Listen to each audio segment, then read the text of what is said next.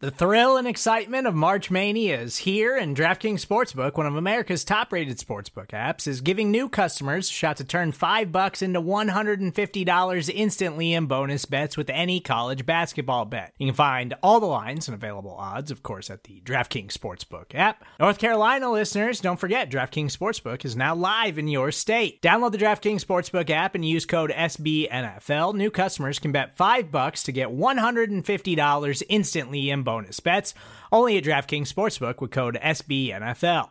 The crown is yours. Gambling problem? Call 1-800-GAMBLER, or in West Virginia, visit www.1800gambler.net. In New York, call 877-8-HOPE-NY or text HOPE-NY. In Connecticut, help is available for problem gambling. Call 888-789-7777 or visit ccpg.org. Please play responsibly on behalf of Boot Hill Casino and Resort. 21 plus, age varies by jurisdiction. Void in Ontario. Bonus bets expire 168 hours after issuance. See dkng.com/bball for eligibility, deposit restrictions, terms, and responsible gaming resources.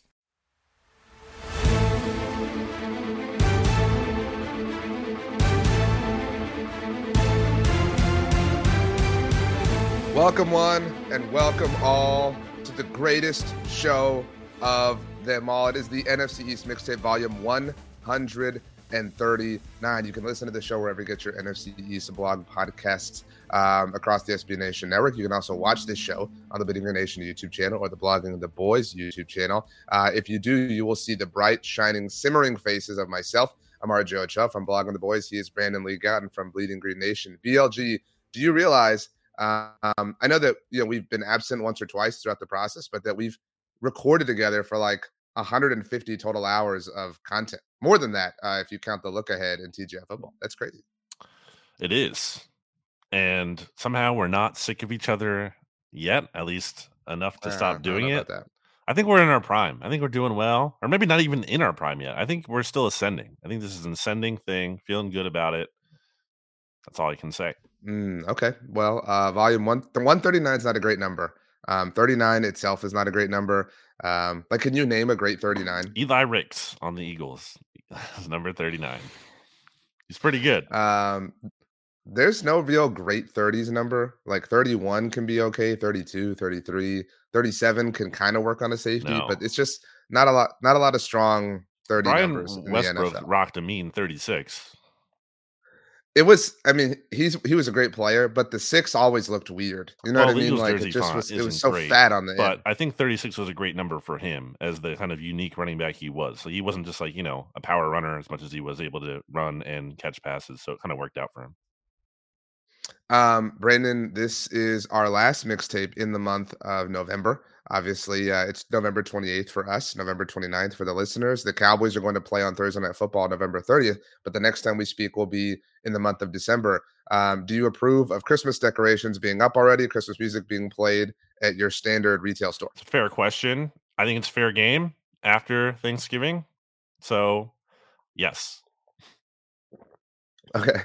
I see you have a Christmas are you ready tree behind you, by the way, for the audio audience. They can't see that, but they should go to the Blogging the Boys YouTube channel or the Bleeding Green Nation YouTube channel and check it out. Yeah. So next to the Christmas tree is a picture of Emmitt Smith when he broke the all-time rushing record. When we first moved into this house and I had this desk built, I didn't have anything in that little cubby for a while, and my wife Cammie would just like ridicule me about it. She would be like, "It looks ugly. It looks ugly. It looks ugly." And I was like, "It doesn't look that bad." I look back at some of those videos and it looks horrible. So she was right. And she adds the Christmas tree every year when we do the Christmas decorations. Just, she loves me. She wants it to look nice and festive for the audience. So it worked on you. I hope you're feeling holly and jolly now. I am feeling great. How could I not be? The Eagles are 10-1, RJ. The Eagles are 10-1 coming off of their 37-34 win against the Buffalo Bills. I don't have any takes. I have thoughts, I guess. I mean, do you want to go first? You want me to go first? I think it applies to the Cowboys in a different way. But, like, what is there new to say? What is there new to say about that? I feel like I'm doing the same episode for the past several weeks. The Eagles keep winning. People want to say, oh, they're not as good as, their record indicates because of point differential and whatever. And I think there's a level of truth to that. Now, I also think they're not quite as bad as, let's say, everyone wants to bring up the 2022 Vikings. And I heard you say on Football Monday, you don't believe that's an accurate comp. And it's not. Go look at that Viking schedule and tell me their 4 best wins from that schedule. Okay, they beat the Bills in Buffalo. You're talking from last Yeah, year? that's pretty good. All right, what else? What else? I defended that win a lot. That was more than pretty good. So I have no problem. I mean, I'm saying that's the top thing. All right, now what else? Now what other wins would you want to pick from that? And you can't. It doesn't stack up to what the Eagles have done in terms of beating the Chiefs in Kansas City, beating the Bills, who were better than their record indicated in terms of DVOA and point differential and everything. Beat the Dolphins, the Bizarro Eagles, Cowboys. We talked about. Like those are 4 really high quality wins. This is gauntlet that they've been going through, especially the one if you wanted to start it right before the bye, including the Cowboys in there. They're 3-0 so far. That's pretty good. The goal was basically to go 3-3, 4-2 in this stretch, and they've already done a lot of the heavy lifting with that. And I would say even like the Seahawks part of this quote unquote gauntlet might not even be relevant anymore. They're not looking too great. We'll get to that later, but I think there absolutely is luck involved when it comes to winning these 1-score games, but it's not just entirely lucky that they are able to fight back the way that they have. That is a very real thing that is attributed to Jalen Hurts, who has this juxtaposition of being entirely composed and calm, but also this intensity and will to win. And you see it. The Eagles released a clip on Tuesday, like a mic'd up of Brandon Graham, who, by the way, just became the most tenured Eagle of all time in terms of games played. He now leads the Eagles franchise history in regular season games played. David Akers still has the overall games played if you count playoffs. But BG was basically saying, like, you don't know Jalen Hurts like I do. And I just think that it's simple, but also resonates. Like the players believe in him. The team believes in him. That he believes in the team. There's just such a belief. And I think that they don't have these comeback wins without some luck, yes, but they also don't have it without the belief. So this was kind of my argument for the Vikings last year, which you hated on. As an example, like this is an extreme example for the Vikings last year, the Colts win that they had. What was it, the like 33-point comeback? Like everybody like dragged them because like, oh man, you fell down like 33 Your points Colts, to the Jeff the Saturday Colts you hate and obliterate. But like that does take extreme talent to overcome. Like again, we could talk about like falling into that. There's a difference between being down 30 to the Colts and like 10 to other teams. Like I admitted that it was an extreme example, but like my point is like again, there's a lot of talent and belief that is required to do things like that. And so I think that somebody, I forget who it was, so apologies, but somebody, you know, in the aftermath on Sunday afternoon or evening after the Eagles game, tweeted at me and they were like, the Eagles are such a fascinating social experiment almost. And I kind of agree with that. And I think sometimes when there's something volatile like this happening, we talk about this all the time, like people want to live just at one end of the spectrum. So like, I would assume there are some Eagles fans, not all, who are like, this team is amazing, this team is perfect, like this team is infallible, like no one's saying that. Well, I mean, I'm certain there's somebody saying that. And then there are like quote unquote haters. And I would put some Cowboys fans in this mix who are like, this team is purely luck based. And like the truth is, I don't know if it's in the middle, but it's closer to the middle than it is either one of these spectrums. And yeah, you could talk about all sorts of luck. Like the things that come to mind off the top of my head are the Luke Schoonmaker play or the Justin Jefferson fumble out the end zone, whatever. But or Sean McDermott being a coward and taking a knee to go to overtime. But like I'm saying, it all ultimately still at some point ends up in the hands of somebody who makes a play. Last Monday night in Kansas City, it was the Jalen Hurts deep throw to Devontae Smith that was ultimately the game-winning touchdown. On Sunday, it was the drive that the Eagles had. And it's not just Jalen Hurts, it's the blocks and the, offensive line working. I say the blocks because there was that clip floating around of Jason Kelce on the game winner. I mean, like, so again, the way I'm not trying to say like I'm the best at this, but like I think I've worded it best in that they have this innate ability to identify, whether purposefully or accidentally, the most important time to do the most important thing, and they do that. There is unquestionably luck involved, and logic would suggest, similar to the Vikings last year, that at some point that would run out.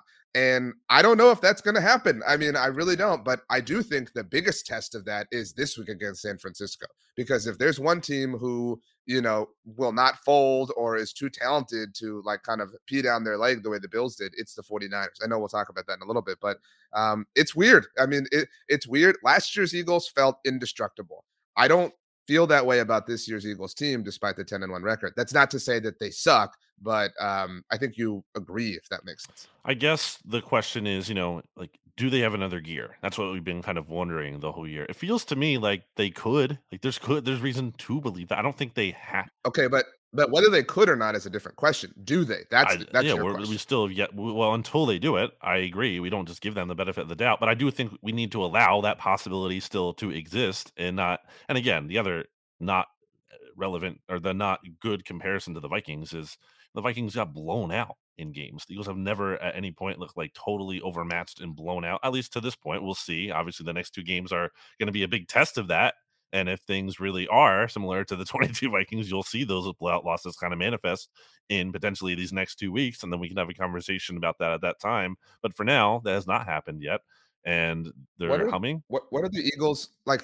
There are games that like you have to steal, right? Like in a given season to maybe be the 1 seed or win a division or whatever. Like, what are the games you feel like the Eagles have stolen this year? Like maybe the Chiefs game is one.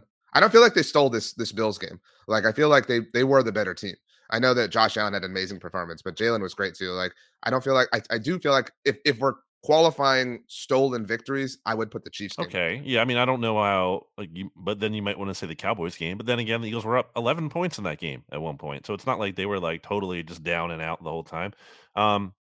Look, regardless of how they got here, they're 10-1, and that puts them in a very advantageous spot, obviously, as it goes the rest of the way. They could really lose to both. Obviously, this wouldn't feel good, to be clear. But if you lose the next 2 weeks to the 49ers and the Cowboys, there's still a very viable path to still being the 1 seed. That's pretty crazy. You've given yourself that margin for error. And even though you would be annoyed that, like, okay, maybe we have the ceiling on us because we couldn't beat those teams, depending how those games go. Obviously, the final score is going to matter in terms of that feeling. But you're in the 1 seed, yeah, for the second straight year in a row. You've done what has been impossible. Just forget the 1 seed thing for a second. We all talk about no team in the NFC East repeating in almost 20 years. 20 years. We talk about that every single year. And the Eagles are on the precipice of doing just that. And that alone is very incredibly impressive. They actually will hang a banner for that in terms of the Eagles putting up their division championships, which, I made a joke about that in an article this week. But I mean, that's true. It's been really impossible. That's the dumbest thing to hang like division banners. Yeah, I'm not justifying that. I'm just saying, like, it is impressive that they are almost about to do that. So it isn't impressive. It isn't impressive that nobody did it in 20 years and they did. It's impressive that they did it, but like it isn't impressive like relative to the. It is though. Why? How is that irrelevant? No, it's not because it's weird. Hard to do, but that speaks to the NFL. Well, they have failed themselves multiple times. In fact, they were reigning Super Bowl champions and failed to do it. So that's what I'm saying. It's hard to do. It's really hard to do. This is a very weird Eagles team. I just like, and it's such a weird team for this to happen to because the fan base is so passionate. But these odds may have shifted. I tweeted these out on Monday afternoon, so it's possible that they're slightly different, but I just needed to reference them somewhere. So Eagles odds to win the NFC, as you mentioned, these are all at DraftKings Sportsbook, our friends, minus 1100. The Cowboys are plus 700, just for context there. The odds to win the NFC, though, the Eagles aren't even the favorites right now to win the NFC. That's crazy. Like you know what I mean? Like you would think like 10-1 and these overwhelming, favorites to win your respective division. But so Niners are plus 190, Eagles plus 200, Dallas plus 380. They are closer on Philly's tails to winning the NFC in terms of odds for that than they are within the division. That's so stupid. I mean, that again speaks to the weirdness of this all. And finally, odds to win the Super Bowl. The Eagles are third. The Niners and Chiefs are both ahead of them. And again, Dallas is still closer to them in terms of odds to win the Super Bowl than they are to win the division, which again speaks to, if you want, I guess maybe the best word is the luxury that the Eagles have with regards to winning the division. And they've set themselves up to be in the best position, obviously, to win the NFC, win the Super Bowl. I had had a series of tweets and thread posts on Sunday morning. Obviously, the Cowboys didn't play. How this Bills game was significant for the NFC East race because this is a common opponent between Dallas and Philadelphia that Dallas has yet to play. So obviously, had the Eagles lost, Dallas would have had a chance to pick up that advantage. Because that did not happen, now the Cowboys are reliant upon the Seahawks, who I think we're both in agreement are fading, and the Giants and the Cardinals, beating the Eagles and equalizing Dallas in that sense, because Dallas did beat the Jets, obviously, who Philadelphia lost to. So, I mean, again, I think New York Times has the Eagles as 91% favorites to win the division. So, I mean, it's so strange that like I and I don't think I'm alone here. I don't totally believe in their like abilities across the rest of the season, but they're undeniably going to win the NFC East and probably have the number one seed in the conference. Well, it's just hard to not give them the benefit of the doubt, though. Like you've even been saying that. Like when you've been picking these games, it's like, well, they shouldn't win, but they're gonna win. That's kind of just what they do. And until That's why I'm excited for this week. well, Because again, like if any team, like if it work, if the weird magic works against the Niners, then okay. I mean, like then it maybe it truly is impossible. I mean, maybe it's just fate is smiling upon Philadelphia, but it's strange. And there's all this discourse. I didn't mean to interrupt you. I'm sorry, but about Jalen Hurts and MVP odds and things like that. He like again, this is where like opposite ends of the spectrum become the conversation. I don't think Jalen Hurts is playing poorly. I think Jalen Hurts is probably like right now, again, in terms of how he's playing, like the fourth or fifth best quarterback in the NFL. But that isn't MVP, which is where the discourse comes from. well, MVP, I think, if I'm not mistaken, typically just goes to like one of the number one seed quarterbacks. Like if you look at the history of it, it Right. just does. Like so that's it right there. Like that's just the standard. I mean, That's so you don't stupid have to though. like the standard, but I'm saying like that has been the standard. I know. I mean, I know. But so like you can like I respect that at least you're acknowledging like this is the standard. It's kind of wonky and it's kind of silly. More often than not, it does kind of pass the eye test. This year is an exception in that it kind of doesn't. Again, Jalen playing incredibly. The final drive against Buffalo was super impressive, obviously. Not just the final drive. The Zacchaeus touchdown was amazing. So it can be like multiple things can be true in that Jalen can be playing at an exceptionally high level and that he might not be the most eye test deserving player to win. Not even eye test, but you get what I'm saying, like player Well, to he win was MVP. horrible in the first half. I mean, he had a 7.0 passer rating, and everyone wants to get mad about Eagles offensive coordinator Brian Johnson. Look, I don't think he was like great either in the first half, but you don't pay your quarterback $51 million a year to have a 7.0 passer rating in the first half and have 2 turnovers that directly set up 2 opponent touchdowns. So I don't think Hurts got enough heat in the first half because, as I've said before, people don't want to blame the guy whose jersey they have as when they can blame the coach. Right. All the blame is on the Right. coordinator, but all the praise is on the Exactly. Yeah. quarterback. Oh, it's funny though because like Right. okay, any of those touchdowns happened. Obviously, not so much with the Zacchaeus one because that was not a scripted play as much as just a You could do this.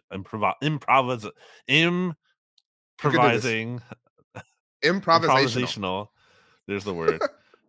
It's so much easier sometimes, just see the word in my head, but not actually say it out loud. Anyway, by the way, chances of winning the NFC East is at 94, according to the New York Times Oh, playoff simulator, and then the 1 seed is at 75%. According, that's amazing. That's incredible. yeah, it is. And obviously, the I Lions losing helped with the Eagles in terms of that was getting a so little bit tight. this is my final question, unless you have more Eagles thoughts. It seems really improbable that Dallas will catch Philly, obviously for the East and therefore the one seed. But say, because you're right that Philly has a great chance of securing the one seed, even if they lose their next 2 games. And I think odds makers would probably suggest that they're going to lose their next 2 games. Again, anything can happen, but again, if we're just going off of implicit odds, um, if San Francisco has the Eagles this week, obviously, and then Seattle next week, and I think we both believe that they probably win those games. Um, I mean, like that might be the threat, like to the one seed, not Dallas, Yeah, because Philly has this I lead. don't Like, think the I think it's Cowboys very can get it. possible. Like, obviously they can mathematically, but I think they're, because they lost to the 49, like getting that, having to get a whole game ahead of the 49ers, I think is going to be tough for Dallas. And obviously it would be tough for the Eagles Well, too if they even also. I think it's tough for Dallas to even get ahead of Philly because of the end of the season schedule Mhm. for Philadelphia, and how soft it is. But I do think it's possible that San Francisco, again, this is contingent upon them winning this week, but San Francisco leapfrogs Philadelphia, It's which would be possible interesting. they still the Niner, or sorry, they still the Ravens, so that's going to be a tough game for them. We'll see how that goes. And really, again, if the Eagles can win out after, The Ravens and their quarterback, who you don't believe in. if the Eagles win out after um the Dallas for the Dallas game. And I think so. I think I forget if I'm doing this right. If the 49ers just slip up that one time, that could be the difference if they lose to that Ravens team. Yeah, that would be a fourth Right. loss. And Philly would only have 3. So again, that's why they could lose both and afford that still. So yeah, I mean, we'll see. It totally depends, obviously, but that's the thing. Eagles have the chance. So the Eagles have had chances in games this year, even including the Bills game, where it's like they can put the game away, and they haven't totally done it. Like, I mean, in terms of like the offense being out there on the field and just like don't even let. I mean, I feel bad for Brandon Graham specifically. He had a big sack in the Cowboys game, whenever this happened, and it was like, all right, offense gets the ball back, just end the game. They like run out the clock, whatever. Same thing in the Bills game. Same thing with Brandon Graham. Didn't do it. The Eagles now have this opportunity like in the course of the season where it's like, all right, you have the 1 seed within sight. You can, if you take care, really, and you don't even have to beat both the 49ers and the Cowboys. You really just you can lose both of those games. Can lose, actually, like I said, but I'm saying in terms of like really controlling it and not having to root for other factors, like just win one of these two. Even if you just win one of these two, that's huge. If the Eagles win the 49ers game, like obviously I want them to beat the Cowboys still, but like I don't really care that much. I'm not going to care that much if they beat the 49ers. Well, this segues us into the Cowboys portion of the discussion, and it's been a while. Obviously, we have an Eagles-Cowboys tie-in that I kind of wanted to bring up as well. Well, we'll get to that when we kind of spin forward. But the Cowboys, it's been a while now, beat the Commanders on Thanksgiving Day, 45-10. And I've been talking about this for a while. Again, patting myself on the back, how this coming week against the Seahawks is maybe the biggest game remaining on the regular season for them in terms of playoff implications. I read an article about this, did a video as well on our YouTube channel. But as far as the game is concerned, I mean, we've talked about this a lot, so we can kind of just talk about the Cowboys as a whole. I don't know if you have any thoughts you want to share. Deron Bland obviously set the record. It was incredible. He's incredible. His development has really kind of allowed the Cowboys to return to what they thought they were going to have with Trayvon Diggs and Stephon Gilmore. Now it's just Deron Bland and Stephon Gilmore. This game was a little bit tight early on. Just like, I think I was similarly to the Panthers game. I was never like worried, but it was a little bit closer and than I would have liked, obviously. And then it was just like the dam broke and everything. It was a 25-point fourth quarter for the Cowboys. Like it was absolute, total, utter chaos and obliteration of the Commanders. The celebration was awesome with the turkey leg. It was a good time. Yeah, it's not new. Just like what I said in terms of like talking points here. Same thing with the Eagles. Like, oh, they won close again. Oh, the Cowboys dominated a bad team again. It's, I believe, 8. If you look up Tankathon and you look at the top 9 teams in the draft order, the 9 worst teams, the Cowboys have played 8 of 8 games against those 9 teams. They played the Giants twice. That's just why I'm phrasing it like that. So yeah, I mean, they played really bad teams. They've done exactly what you should against bad teams, which is beat the crap out of them. So credit them for doing that. But again, I don't really think that's anything new to say. I will say on the Deron Bland point, this is one of the things that's bothered me about if you have like, all right, let's say it this way. If you're a Cowboys fan annoyed about like the Eagles doing this stuff, like with their luck recently, one of the things that I would say is deserved luck because, good job by scouting or whatever, to some extent. At the same time, there's obviously luck involved when it comes to, like hitting on Tony Romo as an undrafted rookie free agent and hitting on Dak Prescott to the extent that the Cowboys did as a 4th round pick. It's like the Cowboys will have things go awry with injuries, like in the case of Bledsoe was benched, right? Or was he hurt? Yeah, they benched him. But in any case, like to be able to turn to Romo like that is just very fortunate, and to be able to turn to Dak Prescott after the Cowboys were inadvisably continuing to rely on Tony Romo like in his broken back, and that just works out. Okay, the Cowboys lose Trayvon Diggs. Big deal. No, Deron Bland just steps up and is like even better. Maybe then like it's like that's a little infuriating. I'm not saying the Cowboys don't deserve credit for that. Again, good job by their coaching staff and everything to identify good players, but the extent of which like that's hitting is a little like, okay, this is pretty ridiculous. It's worth mentioning that this isn't like, for anyone who's unaware, like Eagles fans certainly, like the Bland story is massive now. He led the team in interceptions last year as a rookie. I don't know if you realize that. I know he had a really good year, but why did he emerge? He emerged because Jordan Lewis got hurt or whatever. So then he had to play. It's just like someone goes down on the Cowboys, and then somehow the player behind them is even better. It's like, what is that coming from? He has more. I think it was Dan Hansis who said this on the Around the NFL podcast, and I was going to tweet it, but at this point, like we've kind of, we've done a lot on both of these subjects. He has more passes caught for a touchdown in just this season, but like from September through Thanksgiving, than Kyle Pitts does his entire career. Wow, like think about that. That's like so stupid. It's stupid. Kyle Pitts also the craziest one that I ever that I heard. Obviously, he set the single season record. He has tied the record for career pick sixes in Dallas Cowboys franchise. That's pretty crazy. Like how is that possible? Like, you know what I mean? Like, it's insane.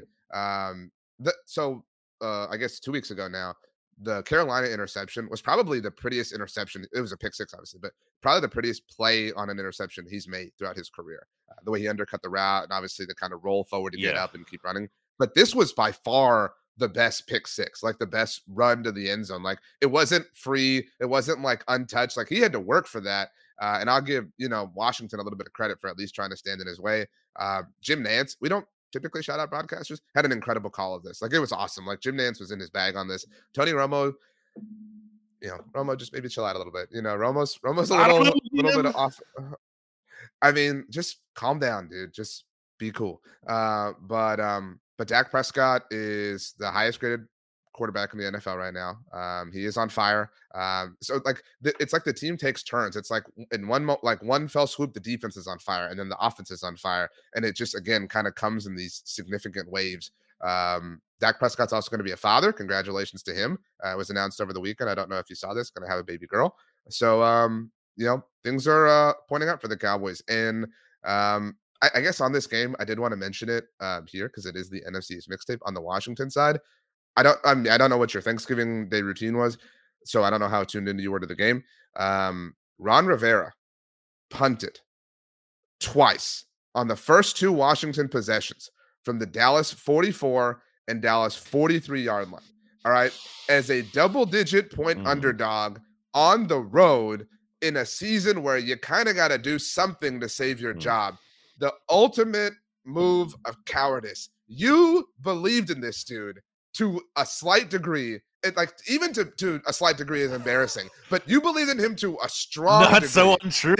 You said it right, to a slight degree. Stinks. Like, what you're oh my gosh, holding against me is that I predicted the Commanders they were still the football team, I think, at the time, to win the NFC East with a sub 500 record again. That was my prediction for them. It's not believing in him with the shadow of a doubt. You said you believed in the duo of Ron Rivera and Ryan Fitzpatrick more than Mike McCarthy. I stand by that. I mean, that looks so horrible right now. By the way, totally. It looks terrible now. Ryan Fitzpatrick's out of the league. Ron Rivera has gotten worse. And Mike McCarthy's on fire as in his first season as offensive play caller as the Cowboys. For the Cowboys. I think if you had a healthy Ryan Fitzpatrick, they could have won that division. Please address the Ron Rivera cowardice. And then I have we can get into the Commanders last because we have an NFC East order change. How about that? It's the first one in a while. Then my McCarthy point. So the Cowboys have been on fire at home, obviously riding a 13-game home winning streak, longest in the NFL at the moment. The Cowboys have scored 205 points in their 5 home games. Now, some of those are defensively, shout out to Deron Blaine and special teams, but obviously the significant majority is on offense. The last team to score at least 205 points in their first 5 home games of a season, the 2014 Green Bay Packers, whose play caller was obviously Mike McCarthy. I mean, I know it's not cool. I know it's not vogue. I know nobody likes to do it, but the guy deserves a lot of credit. You don't have to say he's the greatest coach of all time, but you have to give this dude his props. And who looks terrible right now? Your boy Kellen Moore with his boy Justin Herbert. Mike McCarthy franchise, but sure. Still, but everybody all offseason was like, Kellen Moore and Justin Herbert are going to be amazing. Mike McCarthy just wants to run the ball, blah, blah, blah, blah, blah. Mike McCarthy made the executive decision to move on from Kellen Moore. All the best to Kellen, really rooting him on for real. And it looks great. I know there was a stumble, obviously, as they learned. He listened to his players and what they wanted. He adapted. He deserves a lot of credit. Congratulations to the second best head coach in the NFC East. Oh my gosh. Honestly, we can joke about that, but being the second best anything in the NFC East right now is not anything to be sad about. The NFC East is dominating. I don't know. Guy who covers the second team place in the NFC East. I don't know. Second team place, you misspoke. Way to mess up your words. But I don't know if you have done your power rankings yet at Bleeding Green Nation. But I already did mine. So I have mine. And Pete Prisco. Pete Prisco at CBS has the Eagles number 1 and the Cowboys number 2. He's the only outlet that we curate, at least, that had that. I think I do have the Cowboys ahead of the 49ers. It feels a little wrong because of the directly because just because of the matchup specifically. But whatever. That's a tier thing. Anyway, shout out to Mike McCarthy. All right, you mentioned it. We have a movement now. The third place New York Giants. And also, before we get to the break, we should really talk about a player that could be a Cowboy. He could be an Eagle. Could be going to another team. But there's a little bit of a, I don't want to say, it's not a bidding war because it's a unique circumstance here where I almost called him Darius Leonard because he used to be Darius Leonard, and I keep forgetting that. Shaquille Leonard. Yeah. Shaquille O'Neal Leonard is. I don't want to spend a ton of time on this because this could change by. Well, I want to get your thoughts on it though. Like, what is your pre-thought? Like, do you want the Cowboys to sign him? Do you care? So I mean, at this moment in time, for you and I recording, I believe he's meeting with the Cowboys. What we know right now, as we're recording this on Tuesday, November 28th at 1:07 Eastern, is that Leonard is visiting the Cowboys on Tuesday, and does not have a visit set up with the Eagles, but they are interested. That's right. So the Cowboys are down Leighton Vander Esch across the rest of the season. They signed Rashaan Evans a few weeks back, or maybe a few months back. On the Eagles practice squad early in the season. Right. And now obviously have interest in Leonard. So that's like the 2018 linebacker triumvirate. And so, I mean, I would love this. Like, I mean, I don't think this is the vertical photo graphic that I want to see from like the SportsCenter account. That's imagine the Cowboys on this defense, Deron Bland, exactly, Shaq Leonard. But like the Cowboys, Marquise Bell has played really well. I shouted him out, by the way, in the lead up to the Cowboys Eagles game and got roasted for that by stats. So he's played really well. Damone Clark has played really well, but you just never know. Damone Clark kind of a punk, in my opinion. Depth is an issue for all teams, and so I would love to see the Cowboys shore this up. And if you bring him in and don't ask him to be the maniac or whatever, like I think he can help your football team. So yeah, I would love to see this happen for the Cowboys. Yeah, I think the Eagles need him because they are down to two healthy off-ball linebackers on their roster with Zach Cunningham, who has been their top linebacker really this season, getting hurt with a hamstring injury in the Week 12 game against the Bills. We don't know exactly where he's at with that. Even if he is healthy, I mean, the Eagles, again, just have two linebackers on the roster behind him, and Nicholas Morrow, who starts next to Cunningham typically, and is just kind of fine, just a guy at best. And then Christian Ellis, who they wanted to be a thing early in the year, and then he didn't play well, and then he was basically just relegated to special demons duty.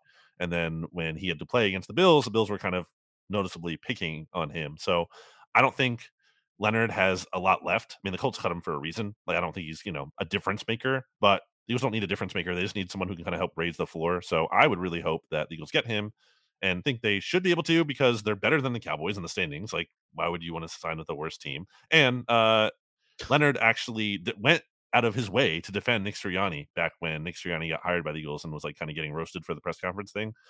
So maybe there's some kind of connection there. What was it? That wasn't the flower pot. No, that was just like an awkward kind of first press conference. I got so overblown as I talked about with Jimmy Kempski because Doug Peterson also had a terrible first press conference and won the Super Bowl.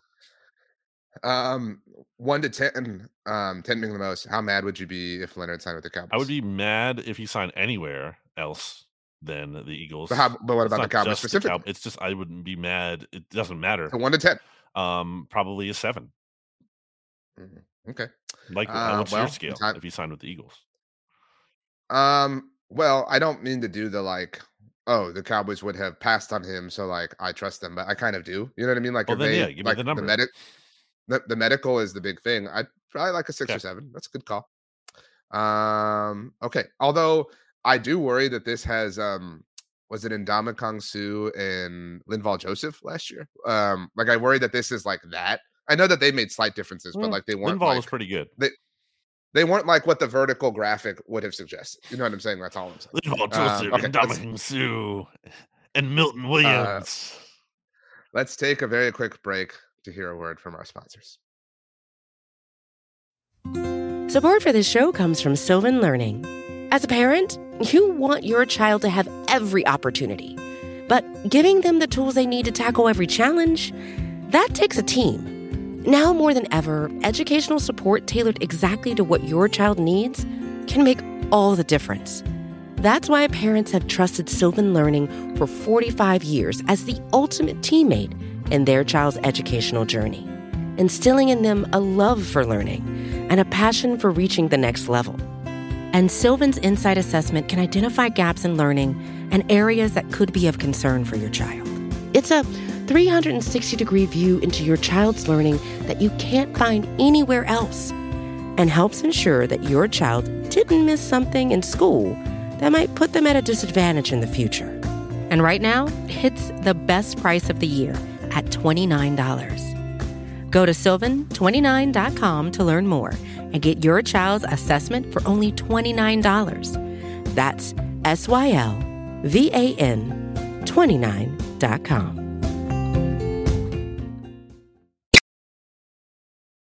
Welcome back. The time has come, BLG, to talk about Tommy DeVito and the New York, barely a football team, Giants. This is a disaster for the Giants. It was a must-lose game. I said that on the podcast last week, and they won a must-lose game. The Patriots absolutely missed that kick on purpose. The Patriots know what they're doing. The Giants do not. Obviously, I can't ask the players to lose, but organizationally, like, they had to make a better effort to lose that game. They did. Next, now the Patriots have the 3rd overall pick in the 2024 NFL draft order as it stands, and the Giants are sitting there at 4-8 at the 6th spot, Washington just ahead of them. I messaged you this during the game, or like right after the game, obviously. Yeah. And I was like, just imagine the Giants going through this hell of a season. At no point was there any hope, because you start off with a 40-0 blowout loss in week 1 at home. At no point, and then the Cardinals game, and obviously going from there. At no point has it ever been like, maybe the Giants are going to do something. Like the Bucs had that, just by contrast. Like the Buccaneers were 2-0. It's a bad division. They still might be alive in that division, considering how bad the division is. But there's like, oh, maybe the Bucs are frisky this year. Who knows? Giants never had that, and yet they might be in a spot here where they don't even get a top 5 pick, and there is an absolutely delicious scenario waiting where the Eagles have everything wrapped up by week 18, and the Giants beat them, and the Eagles rest all their starters, and the Eagles help, and obviously you should be rooting for that too.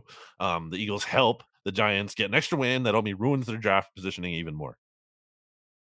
I think it'd be funnier, at least from my perspective, if the Eagles needed that win, like if San Francisco kept pace with them, and then the Giants still. I know, but like. That would make it worse for the Giants. You know what I'm saying? Like because they would walk real proud, like we denied the Eagles the 1 seed while just spiting themselves.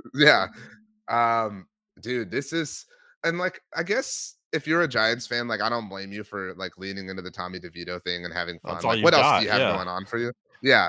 But you said it, like, and I think the worst part about like beyond like not ever having any hope this season is that like this season was so bad that it ruined the like one like fun year you had. Like, you know what I mean? It like completely. Have you ever seen How I Met Your Mother? I don't know if we've ever talked about this. So you remember when Lily talks about the breaking glass phenomenon, like when you reveal the truth about something to someone, like like if someone would be like, "Oh, Brandon, like." This friend of ours like is really loud when they eat popcorn. And then like the next time that person eats popcorn, like you're like, holy crap, that is really loud. Like I never noticed that before. And now all I can do is notice it. So like, I think every Giants fan was kind of like ostrich effect. It's ostrich effect, right? The ostrich effect, like about the 2022 season. They were like, oh, it was fine. It was great. Like, and all this season did was be like, yeah, it was actually a big like fraudulent year. Like the one cool thing you had was really terrible in all actuality.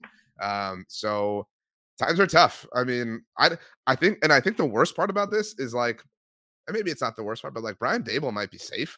And I don't know that you could feel great if they're bringing Daniel Jones back. Well, and now you have this like weird Wink Martindale drama or whatever. I mean, dude, like you won this game 10-7.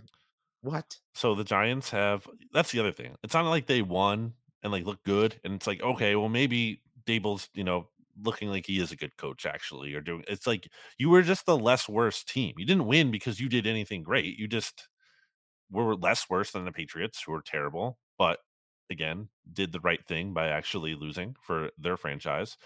Here's the Giants' remaining 5 games after the bye week that they have here. So they're coming off the bye with a home game against the Packers. Do they win or lose? They lose. The Packers are in the mix now. I think that's fair. And they're a better I team. agree. Right. So they lose. At New Orleans. They lose. Also fighting for life in the Eagles NFC. on Christmas in Philly. That's probably a must win for the Eagles, especially if they do lose the Niners and Cowboys games like we're, kind of living in a hypothetical on. So yeah, they also smoked Dable 3 times last year. None of those games were close. But the week 18 one doesn't really matter. I mean, let's relax on that. I forgot about that. But I mean, whatever. Yeah, it was a weird game. Rams in at MetLife.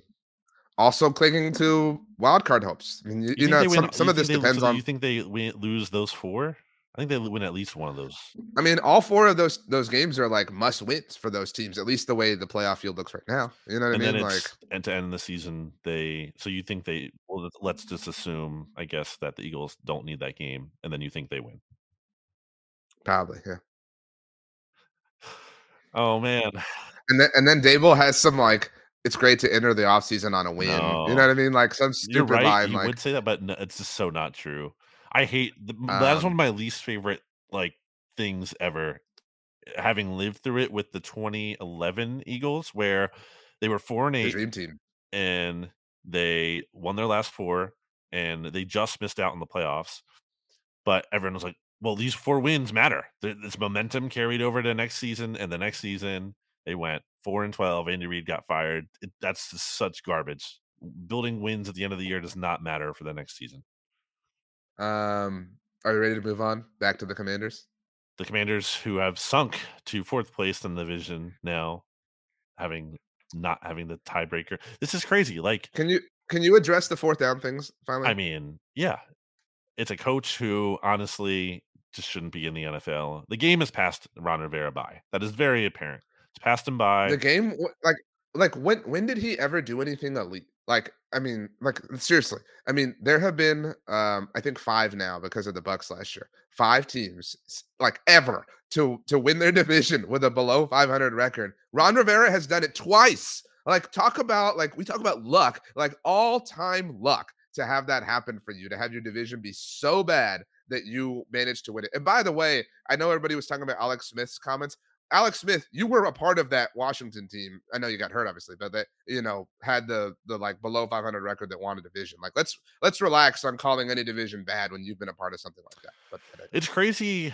Jack Del Rio lasted as long as he did, considering that the Commanders' defense last time it was good was 2020, right? It's been multiple really good. It's been multiple years. The front's obviously being consistently good because of the talent there, but the defense as a whole, it's been a while. It is weird how it felt like this Commanders team might be a little frisky, and considering the weakened state of the NFC a bit there, especially with the Packers and Rams floundering a bit more than they were, Falcons too. It was okay, Commanders. I mean, I think you even said you were a bigger believer in me. You're Commanders might be 7 seed at one point. So you believing in your boy Ron Rivera more than me even, but I never believed that. And this year has always been kind of just a waste of time for them. But they do seem to be figuring it out in terms of tanking, because if they bottom out, and right now, as I said, they are the number 5 pick in the draft, right ahead of the Giants. That's exactly in the direction they need to keep trending. They probably can't get, it's the Patriots level at 2 wins.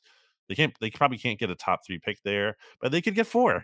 And at 4, you're within striking distance, potentially, of trading up maybe a spot or 2, depending on how the board shakes out there. So I think this is ultimately a good thing for the Commanders to spin out of control like this, because it really forces them to not have a false positive and for ownership to really turn things over. So it sucks in the short term of getting blown out by a division rival by 35 points on Thanksgiving. By the way, I can't even believe I just didn't mention this till now. Why is Jerry Jones talking about that game being better than Super Bowl wins for the Cowboys? Because he literally did say that. He literally explicitly said that. Brandon, if you're taking Jerry Jones's words, why did he say that? Seriously, because that's what he does. It's insane. How do you feel good about your team? How do you feel good? You're asking the question. Do you want me to answer it? The reason he's saying that is because this is the most watched game of the year outside of the Super Bowl. That's why he's saying it. It's insane. Not literally true. It's not literally true. You're the only person who freaks out about this. It's insane. It's an insane. If Jeffrey Lurie said that in Philadelphia, he would be. if Jeffrey Lurie said it would be different. Like the context would be different. Like it's like normal for Jerry Jones. I recognize that that's not it's like not normal. It's big loser energy from the top down. It's not loser energy. Again, you're saying a division win is better than Super Bowls. Way too much seriousness. Why would you need to say that? There's not. Why can't you say, hey, today was a great day for the Dallas Cowboys? Because that's not how he rolls. Again, like this is different. I'm not saying it's bad cool, energy, but like this is par for the course. You know it. It's anyway, a bad vibe. It's not a good vibe. It's definitely not a good vibe. You talked about the 2011 Eagles rallying. The Commanders last year were 1-4 and wound up going 8-1. Was it worth it? Like, no. And you played Taylor Heineke to do what? Like just try to get better last year, as opposed to they could have played Sam Howell, some more, had more of a sample size of him between last year. You want to talk about like bad vibes? The worst thing that Ron Rivera has said in recent memory was, and I'm paraphrasing, and I don't remember exactly when it was, but when he was like, if we had known Sam Howell was this good, we would have played him earlier. It's like, I thought you were going to say the Brock Purdy thing when they compared him to like Brock Purdy. Oh, that was also dumb. I mean, like again, what has Ron Rivera ever done in Washington that has made you go, oh crap, like that coach is in my division? Nothing. Not one thing. What's the Commanders' remaining schedule? Let me look that up here. See, let's predict how they're going to finish out the rest of the way. It is. I've got it. Okay. It is. Got my handy dandy sheet. The Dolphins. And then they're on their bye. So we think they lose to Miami. It's the last week of bye. Them and the Cardinals are the only two teams on bye that week. Two teams that definitely don't need the late bye because of not even playoff contention. They're definitely losing with the Dolphins, right? So 4-9, and then bye at the Rams. We gave the Giants. We'll say they lose to the Rams, but I think they beat the Jets. I mean, the Jets are so listless. Yeah, so that's 5-10, and then San Francisco 5-11.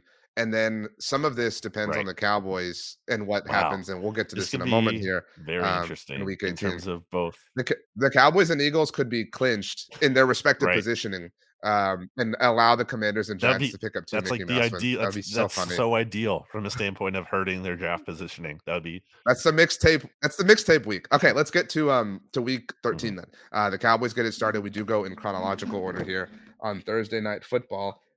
Back-to-back Thursday games for the Cowboys. Obviously, they host the Seahawks. This line opened. I don't know if you saw this. At Dallas, 7-point favorites. Now up to 9.5. I do want to read you something because that's a big jump, right? Like you agree, like objectively, like 2.5 points. So I hit up Mookie Alexander, who runs Field Goals, our Seattle Seahawks site here at SB Nation, and I was like, hey, did something happen that I missed? That like would have caused this? He said nothing I'm aware of. Ken Walker didn't practice, and I don't think he plays, but that's it. And so I said, no offense to Ken Walker, but he's not worth 2.5 points, LOL. And then Mookie had this line that was great. He said, yeah, I got nothing other than they've watched the Seahawks play recently. So that was really funny. I think we both are taking Dallas to cover. And I mentioned it. I wrote an article about this, did a video because it's important. We're going to talk about it on our roundtable on Tuesday evening, which is in the past for everybody. This is the biggest game left on the regular season in all likelihood for the Cowboys as far as playoff implications go, because the Seahawks are right behind the Cowboys right now in terms of wild card standings. After this, the Cowboys play the Eagles, who are probably going to win the NFC East, so not a contender for the wild card. Then the Cowboys play the Bills and Dolphins in back-to-back games. They're not relevant to the NFC wild card picture.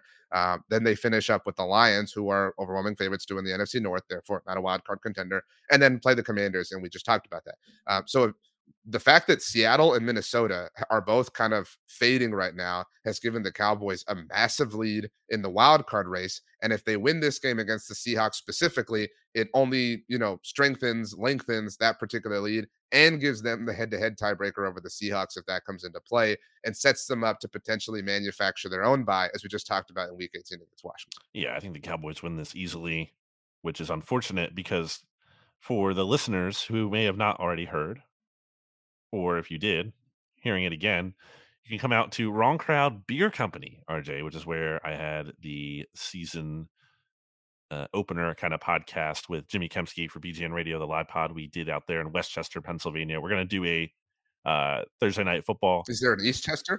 Not that I know of. Thursday Night Football watch party at Wrong Crowd Beer Company in Westchester, in part because, Jimmy and I can't do like an Eagles watch party thing, because of our jobs. Like we're not fun people to Right. watch a game with. Well, that and y'all are obsessed with the Cowboys. Well, he travels to the road games too, and I, and you're obsessed with we're the Cowboys. working. That's your favorite So team. in any case, we have to do something that is not an Eagles watch party. So we figured, why not do a Thursday night game? And always fun to see the Cowboys lose. I don't think it's going to happen. This party was also decided way before the Seahawks kind of were really spiraling out of control here. I said it a couple of weeks ago, or at least a week ago now, that, and I think you can verify on TGI football, like Seahawks they're going to fall out of this thing. Like the Packers are rising. They have a really easy schedule the rest of the way. The Seahawks do not.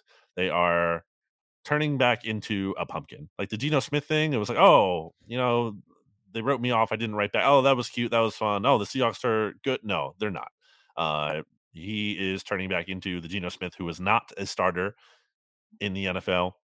You have Jason Peters out there playing offensive line for the Seahawks. Like their situation they have some talented pieces and players. They're not a total joke like, the Commanders and Giants kind of are at this point. So maybe they hang around a little bit in this game, but I think ultimately the Cowboys do what they continue to do and put this team away, and it's not even close at the end. So I do think they will cover and win and get a nice little mini bye before playing the Eagles. I do think the Seahawks make the playoffs. I agree with everything you said, but and I agree with you. Green Bay probably it's because everyone else sucks.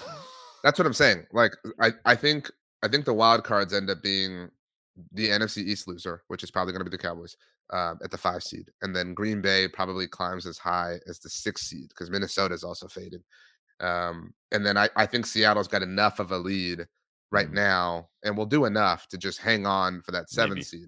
So that could be relevant for the Eagles if they do not secure the 1 seed. Obviously, they'd be the 2 seed, and that would be the team that they would host in the wild card round. So potential interesting kind of wrench in the overall NFC East playoff picture as things move. But we agree, Cowboys win, cover.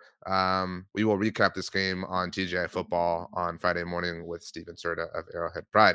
All right, we do go in chronological order, which means we have to start or go next to the Washington Commanders and Miami Dolphins.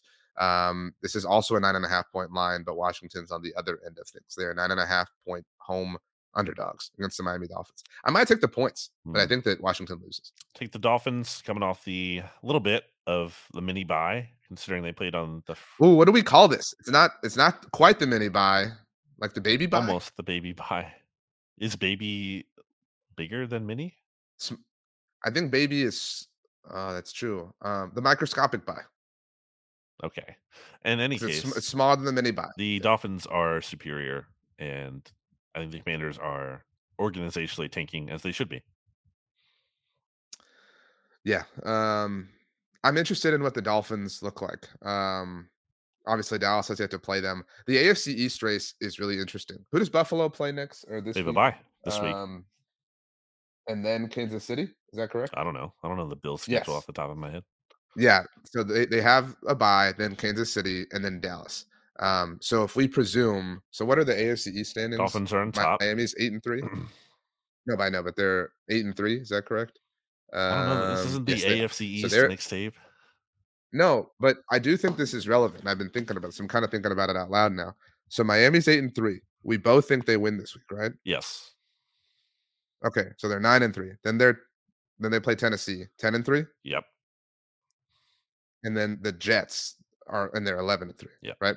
So Buffalo is 6-6 after completely embarrassing themselves. Might not even make the playoffs. Insane. So after the bye, they're in Kansas City. That's their Super Bowl, is Arrowhead Stadium, right? Like we know that They'll about win that the Bills, game. But we both think. I don't think so. I know. I think I they agree. lose. I'm kidding. I mean, but I'm saying like that's like you said, that's their Super Bowl. My point is, they're 6-7, and the reason I bring all this up is like they're probably 6-7 heading into the Dallas game. So they're like they might be quitting. You know what I'm saying? And or not only might really need they might. That's yeah. I mean, obviously that's possible, but like things could shake out potentially to where Buffalo has quit by the time they host the Cowboys, and Miami has a significant lead by the time they host the Cowboys. I don't think the Bills are going to fold and quit. I mean, like McDermott potentially coaching for his job. They're kind of already doing that. Whether they're doing that on purpose. I mean, is it not possible that they get like waxed by Kansas City and then Sean McDermott gets fired? It's not likely in terms of the Bills haven't lost a game by more than 6 points this year, so I'm not counting on that. I also wanted to mention that I wanted to tweet this during the game, but it just never felt right because the game was always like kind of tight. Tony Romo had to have had some like horrible flashbacks being in Philadelphia and seeing Sean McDermott. Like that had to have been a horrible experience for him. So anyway, are you ready for the final game? Tony Romo's also probably having bad flashbacks because his last game ever in the NFL was a loss to the Philadelphia Eagles. It wasn't a Romo loss. We've talked about this a million times. Tony Romo played in a game and the Cowboys lost, and that was his last game in the NFL. That is factually Tony Romo true. had 100% touchdown great success in a loss in that game. In a loss. Really, Philadelphia Eagles are the hosting bad memory. Sorry, the San Francisco Let me say one more 49ers. Truly, the one last bad thing is Jordan Hicks hurting him in that stadium. That really truly did derail his career. Jordan Hicks was the Cowboy killer that year. He obviously hurt Romo and then had the pick six. Yep. We had the picks that specific year in the 2 games. He hurt Romo and then had the pick six in the game in Dallas in overtime. Not overtime. I think it was to send it to overtime or take the lead in regulation, something like that. Anyway, Eagles are hosting the Niners this week. Ooh, bad blood. Oh man.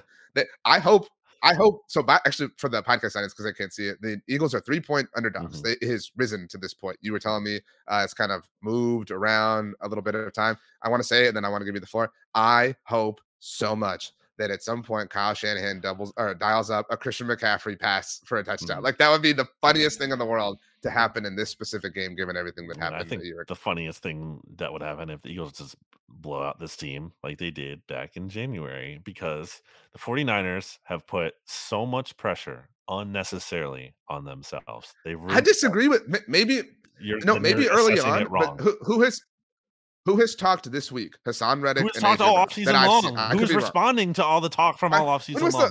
James Bradbury. When was the last time a Niners player said anything about Deebo Samuel literally called James Bradbury, who's a second-team All-Pro last year, trash. So that doesn't count because he said it months ago, and now Hassan Reddick is responding to that. And trash talk. That's not how it works. He who cast the first stone. The 49ers cast the first stone. I don't think they cast the first stone. They absolutely did. The Eagles the Eagles rubbed it in their faces. No, they did not. It was How did the Eagles rub it in their faces? I said at the time, I told you in stats that it was a little over the top that the way the Niners were beat, but they had a rightful claim. They certainly had a more rightful claim than the Eagles with the turf or whatever in Arizona. I mean, not having a quarterback for a game with the Super Bowl ticket on the line is a really tough block scene. And there was never any acknowledgement. There was never any acknowledgement from anybody in Philadelphia that was like, yeah, that would have sucked. You know what I mean? Like that would have stunk if that had happened to my team. There was never any acknowledgement about that. There was never any acknowledgement. Them being a little bit salty. And you got so upset at the Niners players who were at the Super Bowl with all these microphones in their faces for like being asked about the game they had just lost to the team who was playing. That is such a cop out. Such a cop out. Hassan Reddick came out. I'm not saying he's wrong, but Hassan Reddick came out this week. And again, I think what he said was kind of fair too, to say like, okay, you wanted to talk about it, come back it up. Yes, he's responding to what was said. The AJ Brown thing was just a joke, obviously. Right, he's boys with Debo, so that's like they're friends. That's a different thing. I think it's interesting. So anyway, correct me if I'm wrong, because I'm going off of memory here. The Eagles were just 3-point favorites against the Cowboys, right? In that home game? I think so, yeah. So it's just the standard 3-point home field advantage. And then they were 2.5-point favorites. Is that correct? Against the Bills? They opened as 3.5. It went down to 3, and then once Lane Johnson was ruled out on game day morning. By the way, another reason why I think that win was like impressive, because they were without Lane Johnson just all of a sudden. Anyway, but yes, it went down to 2.5. This is the third home game in a row for the Eagles, all a part of the gauntlet, right? Where they have not had more than at the very least just the standard 3-point home field advantage. That's interesting. And they're home underdogs. When was the last time the Eagles were home underdogs?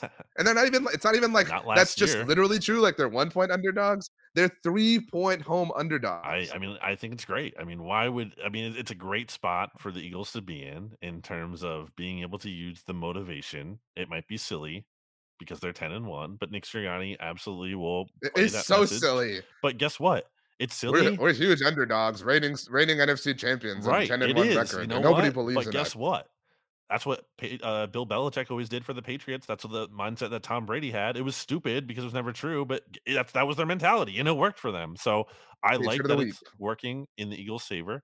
I like that the 49ers, the pressure absolutely is on them. They've done all of the talking. They were the ones who cast the stones. They were the ones who, I know the mics were in their faces in the Super Bowl media tour, whatever, but at no point was it ever like, you know what?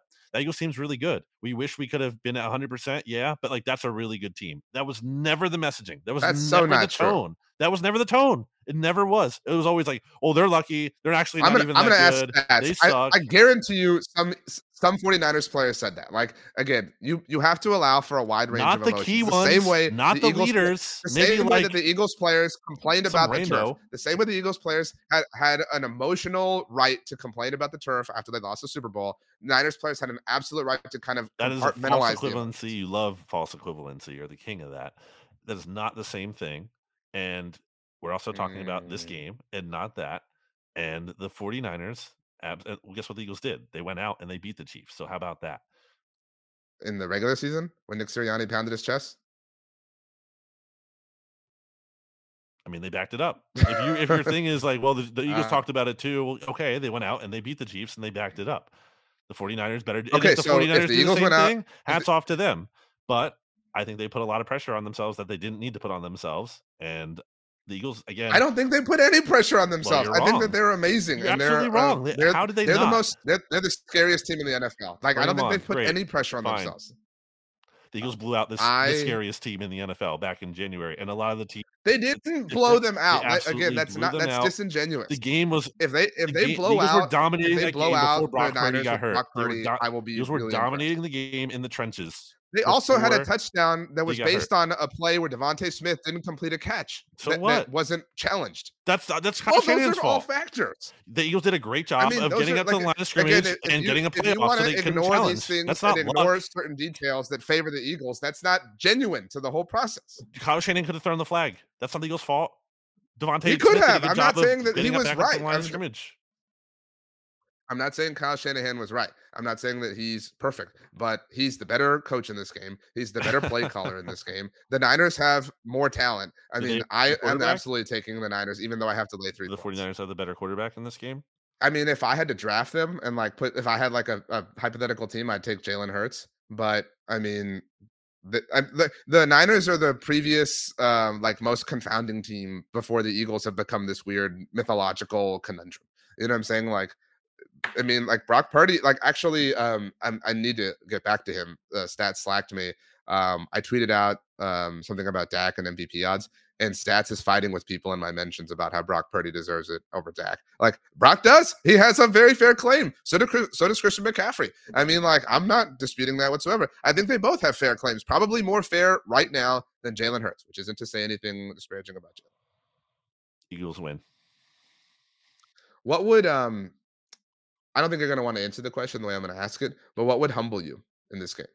Nothing. Like, what would make you go, damn, they had a right to be upset? Nothing. Like, if they waxed the Eagles? Game. Like, what if it was 34-3? Doesn't change anything. Well, then why is Nick Sirianni screaming his head off after they beat the Chiefs? It doesn't change anything. Because he enjoyed it? Because the fans were chirping at him? I don't know. Whatever. They won. He's allowed to. That's the reason. Because he earned the right to do it. History is written by the winners. I agree with that. Okay.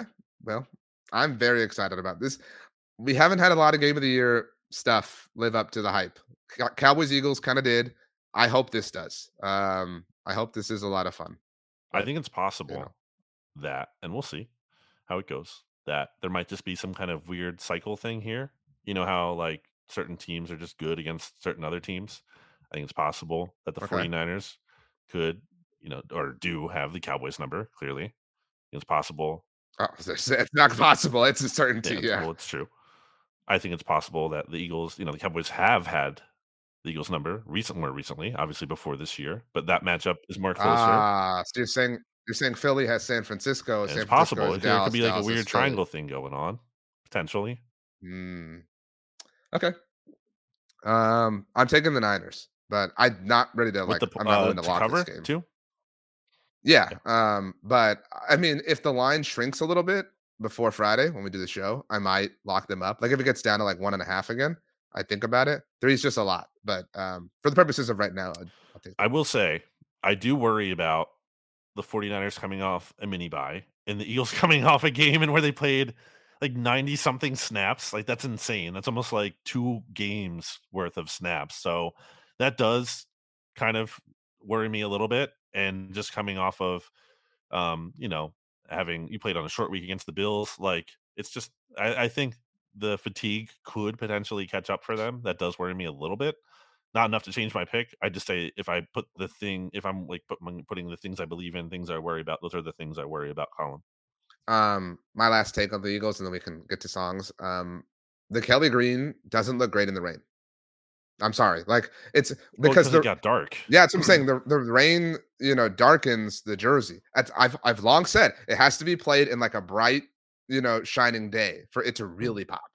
It's not one of the alternate uniforms that should be worn. And I know it wasn't a night game, but became night. Like it should be worn in a 1 p.m. kit for the Eagles.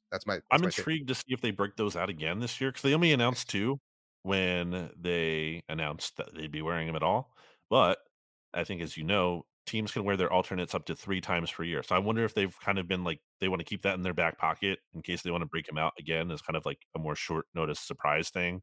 I think the Giants game on Christmas could potentially be that spot for that. So maybe not, but that is potentially possible. All right, let's get to songs. Por favor. 2-0 those jerseys, by the way.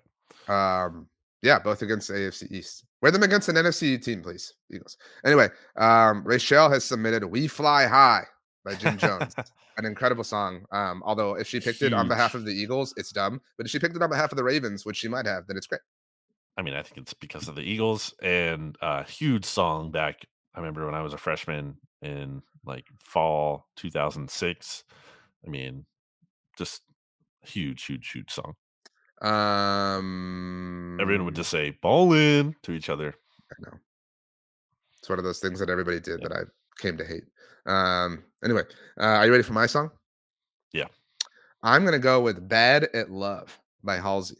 An impressive vocalist, and I'm going with the standard version, but there's a YouTube video of her singing it like acoustically, and her voice is incredible. I mean, like some people just have voices that I'm like, you should just sing all the time. Like never stop. Don't even sleep. Don't eat or sleep. Just sing so like we can. Who? Well, Halsey, that would be. Well, besides that, Michael Bublé. You know what I mean? Like, and really, I don't even need it all the time, but like Michael Bublé, like just the day after Thanksgiving through Christmas. I just want you behind a piano singing Christmas songs for us, please. Love a Bing Crosby Christmas song or a Nat King Cole, like the classics. Okay. We'll get into some Christmas songs, I'm sure, holiday songs even. Right. It's not December yet, so I'm not ready to like put those on the playlist. Yeah, I'm not ready to do it. I thought about it this time, but yes, agree. More of a December thing, honestly. We need your submission, please, Brandon. My submission is by Living Color. It's a great song. Some great guitar work, some great guitar solos in there. It is Cult of Personality. Okay. I'm not familiar, but I'll check it out. Are you serious? Great song. You never played Guitar Hero? I actually really wasn't that into it. Like I've never really been into Guitar Hero or like DDR or anything like that. You're not a wrestling guy, obviously, because that's in part of why I'm picking this. I'm not like I don't watch I don't watch WWE or AEW actively. I usually check out like the Royal Rumble each year because that's kind of fun. Because sometimes they'll have like guys who are like on from 20 years ago randomly just pop up, so that's kind of fun and nostalgic. Or I'll watch like WrestleMania or at least parts of it. It's like the Super Bowl also set in Philly this year, so I want to go to that. I'm trying to make plans to be there. But anyway, a big character in WWE has Cult of Personality as their theme music, and they returned this week. And I was like, why not? It's a good song. By the way, I meant to say, I got a PS5, RJ. Congrats. Yeah, I know. I haven't played video games in like 2 or 3 years. I was never like a hardcore gamer, but I played like regularly. Right. Okay. And I just felt like between work and everything, just didn't have the time, and just the interest and time weren't lining up. And we have the same job, so I get it. Right. Right. That's true. And I don't know. It just kind of I haven't played it yet because again I've been busy. I got it on Saturday and I've been working since then. So I'm excited to fire up Spider-Man 2 here. Probably not too long after I do this podcast. Wait a minute, But you're gonna start Spider-Man 2 without having played the first one or Miles I played the Morales? first one. I did play. That's like the last game I played. I played like You played it on like what, PS4? played one, yeah, Okay, and okay, okay. Morales. Like those were the last games I Okay, played. That was like 2 years ago or so, then I can or I if can not a I full can give this 2 years. a Like green light. Okay. I yeah, I I yeah. didn't No, I didn't understand that. Okay. Okay, we're no, good. I'm not just jumping in. Okay. I'm Respect. huge. Anyone who knows me knows I'm huge on like being like obnoxiously so like a Completionist. sequentialist. Yeah. Yeah. Okay. But I asked people on BGN Radio to give me game recommendations if you have any. So RJ, if you have any, but especially the listeners, if you have any, you can tag me on social media at Brandon Gouton. I am the one thing I have, so I don't need this suggestion. Is I really liked the Assassin's Creed games a lot when they were out, and I played all of them up till 3, and then I kind of just fell off. So I actually went to GameStop and bought like some of the old ones for pretty cheap actually, and I'm going to work my way through those, starting at Black Flag and forth from there. But any of like non Assassin's Creed games, I would like to hear about, and Um also not God of War because I watched the playthrough online. I would offer in terms of story-driven games, like I'm not great, like I'm not a Call of Duty person, like I'm just not good at those games. I've never enjoyed them. But I haven't played it yet because of time, which you mentioned. The Guardians of the Galaxy game. I know Stats did play. We Oh talked wow, about that, and he loved it. And so I didn't even know that was a thing. it's not like Chris Pratt and Zoe Saldana and Dave Bautista are like the voices, but it's the same general story, so to Hmm. speak. But Stats loved it, and I have it, so I mean, at some point I'm going to play it. Also, the Star Wars Jedi games, the recent ones, they're both great. Okay. And I a lot of people loved Hogwarts Legacy. That's another potential option for Okay. you. And two more things that I would suggest. My friend Jimmy, not Jimmy Kemsky. He I didn't Who's not finish your it. friend? I didn't finish it, but he's my friend. Jimmy and I are friends. But my close friend Jimmy Hmm. made me play this game called Detroit. That was I've like, heard good yeah, things about that. I only played like half of it because then I got busy with stuff and I just didn't want to finish it. But it's Like future. yeah, it takes place in like 2300 something, and you play as like three different characters going through this story, but like you make a sequence of choices. So like your experience playing the game won't be the same as mine or Jimmy's or whoever's, like, because Gotcha. the game, like, you ultimately kind of go generally in the same direction, but like you can impact the way things unfold for you based on your decision. You can be like an anarchist, or you can be like a good Samaritan or whatever. So I would recommend that. And on I guess it was Black Friday, I looked and bought for my son, using air quotes, who turned 2 over the weekend, for when he's old enough, the Lego Harry Potter games, as a collection. It was $3. So Nice. yeah, if that sale's still going on, I highly recommend. Loved playing I feel like I'd usually rent those back when like Blockbuster was a thing and you could rent Mhm. video games from the store, like Lego Star Wars, Lego Batman, Lego, any kind of Lego something. Those were fun. Now that you offered your request for suggestions, can I do one as well? This was a talking point I had on social media, and then we can get out of here. Um, I would like you to answer this. What is a Christmas movie in your mind that is not a Christmas movie by conventional standards? So like you Oh, can't. like Die Hard. Yeah, well, I mean, that was a really common answer, which was Right. frustrating. But Obviously that's not what I would say, but I'm that's looking like the for things. example. I'm looking for things beyond Home Alone, Santa Claus, Miracle on 34th Street, Christmas Vacation, et cetera, et cetera. And a lot of the answers I got were either because the movie took place at Christmas time, Hmm. or had like prominent Christmas scenes, or because the person in question watched it around Christmas, so they have like a personal connection. The answers I got, on average, mostly were the Harry Potter movies, the Lord of the Rings movies. I was gonna Uh, say a lot of people would say Lord of the Rings. yeah, Family Man with Nicolas Cage, that takes place around Christmas. Hmm. Spider-Man: No Way Home, which took place around Christmas and had the scene at the end. Die Hard, Gremlins, which I've never seen, but a lot of people said this answer. A lot of people also said Sound of Music. I don't personally get that one. And then I got a lot of people who said Batman Returns because it kind of takes place around Christmas time as well. Some movies I would offer: Definitely Maybe with Ryan Reynolds. Reindeer Games with Ben Affleck and Charlize Theron. Love Actually, which I was told, I haven't seen it in a long time, doesn't age well. And Rent, which is based on the musical by Jonathan Larson. I would say not necessarily specifically a Christmas holiday movie or a Christmas movie, but I would say is kind of just a general holiday movie, Wizard of Oz. I feel like that's like just on during a given holiday. Like it's just on the TV. They put it on, Okay. because it's like a classic, can't go wrong. So I guess that. I'm curious for other people's answers that aren't the things that I said at RJ Ochoa on Twitter and Instagram. By the way, my last thing, I had never seen the movie The Night Of. Have you seen this movie? You should watch The Nightmare Before Christmas. That counts too. Have you ever seen The Night Of with Seth Rogen, who is you, and I forget who else. That's so not an accurate comp. But anyway, I think you'll be interested in this fun fact.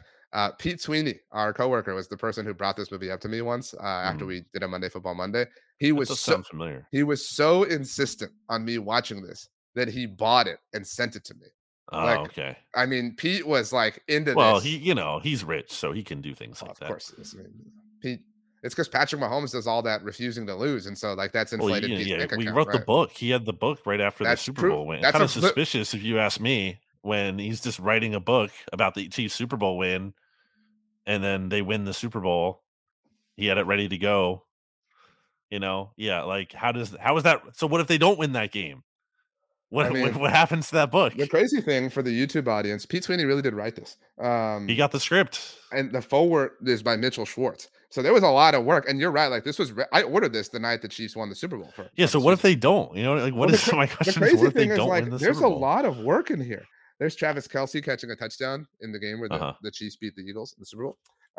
There's Patrick Mahomes. No shame in losing to the Chiefs. Like you can't like hurt me with that. Like I would offer a big reason why the work beforehand was done. This is kind of like a yearbook about the Chiefs. Like, you know what I mean? So like he could have done all that work. Right. Obviously, I know there's like a real answer. Well, no, you were salty because the Eagles lost the Super Bowl. I understand. Well, it's just a little like, well, what the hell? Like this book that you had about them winning is just here. Like it just, makes me think feel about like, it. Like 90% of the work had been done to that point. I mean, and then makes sense. the Chiefs, right? Yeah, he had the information about the Chiefs' Sodfather making the field all bad and wet before the game, and James Bradbury committing an obvious foul. Exactly. The one that they hadn't called all game long until that moment. That's right. I'm glad we could joke about this, like mutually now. So that's great. All right, let's get out of here. As we do, Brandon, I would like you to make the sound effects that you think will be in Spider-Man 2.